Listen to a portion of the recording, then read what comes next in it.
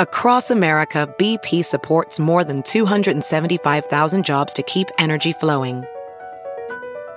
Jobs like building grid-scale solar energy in Ohio and producing gas with fewer operational emissions in Texas. It's and, not or. See what doing both means for energy nationwide at bp.com/investing in America. Taiwan is losing bridges in Central America. The Taiwan Friendship Bridge in Costa Rica was originally a gift from the Taiwanese government. There's now a motion to officially remove Taiwan from the name. It's a sign of the times. Taiwan's influence in Central America has waned amid Beijing's growing interest in the region. Written by Justin Olsvik, published in SupChina, read to you by Cliff Larson. Guanacaste, Costa Rica. Spanning the sluggish Tempisque River in the western reaches of Costa Rica, a bridge connects the isolated Nicoya Peninsula with the mainland in one of the country's poorest regions. Almost 800 meters in length, signs fixed to the banks sternly warn against swimming in the coffee-colored current due to an abundance of crocodiles. Nearby, a granite slab inscribed in 3 languages: Spanish, English, and traditional Chinese, designates the structure's name, Taiwan Friendship Bridge. Ask a local, though, and you might instead hear its colloquial moniker, delivered with a sheepish smile: Puente de la Puñalada, Backstab Bridge. Inaugurated in 2003, the $27 million bridge was paid for by Taiwan, widely considered a gift for continued relations. It was rechristened in the minds of ticos, the affectionate, self-bestowed slang for Costa Ricans. Just 4 years later, however, when Costa Rica shifted formal diplomatic recognition from Taipei to Beijing. Within a year, ground had broken for the $110 million National Football Stadium in downtown San Jose. Completely built and fully funded, of course, by the People's Republic of China. The switch seemed, at least on the surface, at ideological odds with Costa Rican society. The Isthmus nation prides itself on its strong democratic ideals, ranking 8th on the planet for world press freedom and tying Austria for strength of democracy. However, like much of the world, the economic incentives of aligning with Beijing have proven too enticing to ignore. Aside from the new stadium, China almost immediately delivered an additional $130 million in aid, purchased $300 million in Costa Rican bonds, and established a scholarship program in the country. By 2011, a free trade agreement was signed, and China rose to become Costa Rica's second largest trading partner. In 2018, Costa Rica became a signatory of the Belt and Road Initiative, and new infrastructural projects are underway, not the least of which being the expansion of the San Jose-Limon Highway, financed with a nearly $500 million Chinese loan. Costa Rica's break with Taiwan was a significant blow for the island. Before the switch in 2007, it was one of just 25 nations maintaining diplomatic relations, 12 of which were in Central America and the Caribbean. Among these countries, Costa Rica was one of the wealthiest and most influential, a key asset in their fight for global recognition. Taiwanese academics stressed at the time that this might result in a domino effect of nearby countries switching allegiance. Chinese state media agreed, describing Costa Rica as playing a pivotal role as a platform for China's economic and diplomatic expansion into the region. Both Taiwanese academics and Chinese strategists have proven to be correct. In the 15 years since Taiwan's Central American bulwark has begun to crack, neighboring countries, Panama, Dominican Republic, El Salvador, and Nicaragua, have all since switched recognition to mainland China, the most recent in just 2021. Today, the number of countries that extend formal diplomatic recognition to Taiwan has dwindled to just 14, half of which are in Central America and the Caribbean. Burning bridges. Not 100 meters from the rusted twin poles that once flew Taiwanese and Costa Rican flags, Jorge Costilla is slinging granizados, a cloying sweet mixture of syrup, caramel, condensed milk, and shaved ice. His lime green shirt matches the other salesmen milling around, emblazoned with a logo proclaiming Vendors Association of the Taiwan Friendship Bridge. He's been hawking the icy treat here for 20 years, since the bridge was opened, and witnessed firsthand the impact it had on his home. People felt very good toward Taiwan, he said. When the bridge was opened, on one hand, it completely benefited tourism. 100% there was a benefit for the peninsula, but not for the workers like us. When the ferry was there, we worked there, we had businesses there. While infrastructural gifts are a regular diplomatic strategy for both Taiwan and mainland China, the questionable long-term benefits for the locals are common criticism. The companies contracted for construction hail from the donor country, which also typically imports a labor force. By Castillo's estimation, only 10% of the workers on the bridge were Costa Rican.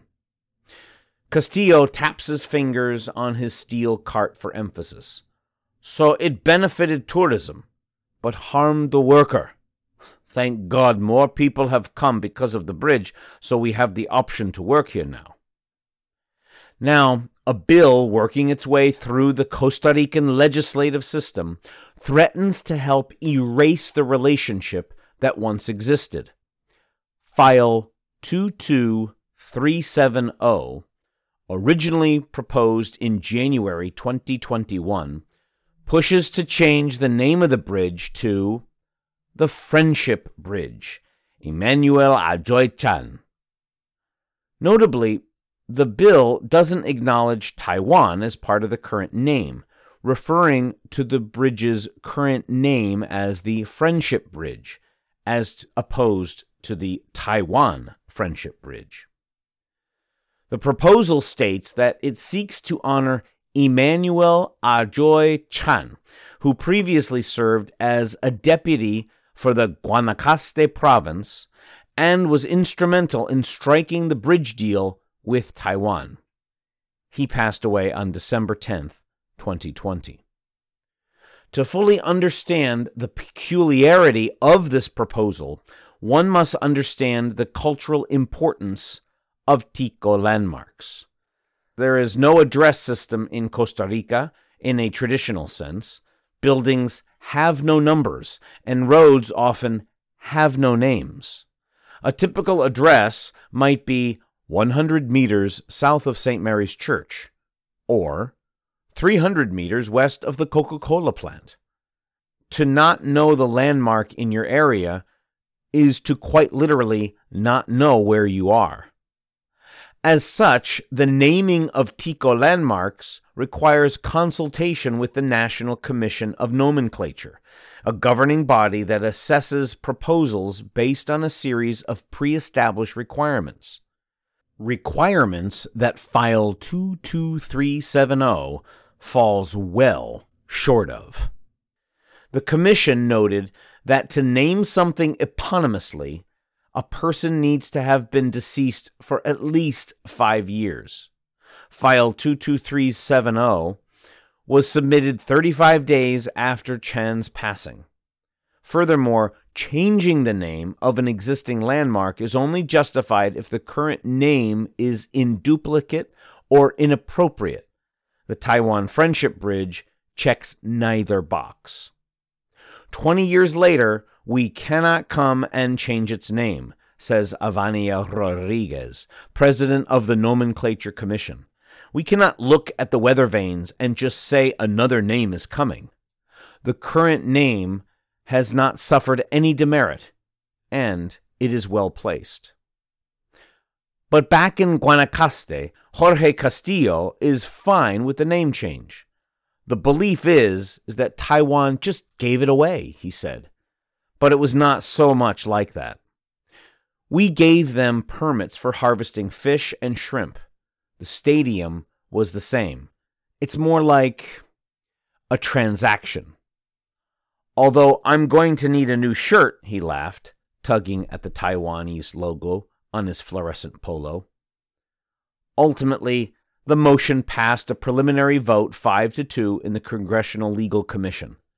In a live stream of the proceedings, Representative Roquillo Alfaro was the only elected official present that seemed to make any effort to address the island-sized elephant in the room.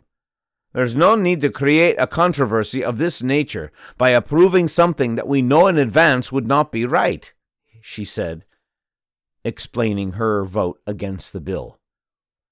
In the course of the 41-minute broadcast, the word Taiwan was not uttered a single time. Taiwan's future in Central America. A 5-minute walk from the legislative halls where the motion was passed, a weathered sign hangs from the second story of a nondescript building. Bad Bunny sometimes emanates through the floor from a street-level restaurant serving 2-for-1 margaritas. Here is the office of David Chiang, who's from Taiwan but has lived in Costa Rica for 25 years. Most recently, he's been serving as president of the Taiwanese Association of Costa Rica. We believe that it would be a political intervention if they managed to change the name of the bridge, he responded over email. And we suppose that, after all that, they're going to ask for a donation to repair the bridge. Based on the structure's deteriorating condition since the 2012 earthquake and China's track record in the region, his hypothesis has merit. The national stadium, after all, is just a few blocks away. For us, Beijing is very welcome here, he said. The problem is that while they participate, we, referring to the Taiwanese, get kicked out. For Taiwanese passport holders in Costa Rica and around the world, these geopolitical chess games have real-world consequences.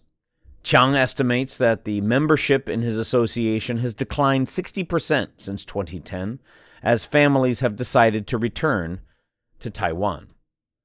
Since currently we do not have a Taiwan office in Costa Rica, Nicaragua, El Salvador, or Panama, it makes it very difficult for us to legalize documents or change our passports, he said. The nearest Taiwanese embassy is in Honduras. When we need help from our government, we have no one to ask.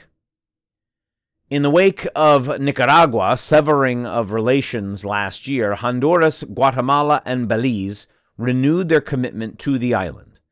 Meanwhile, in Costa Rica, the motion for rebranding the Taiwan Friendship Bridge moves for discussion by a plenary meeting that remains unscheduled as of now.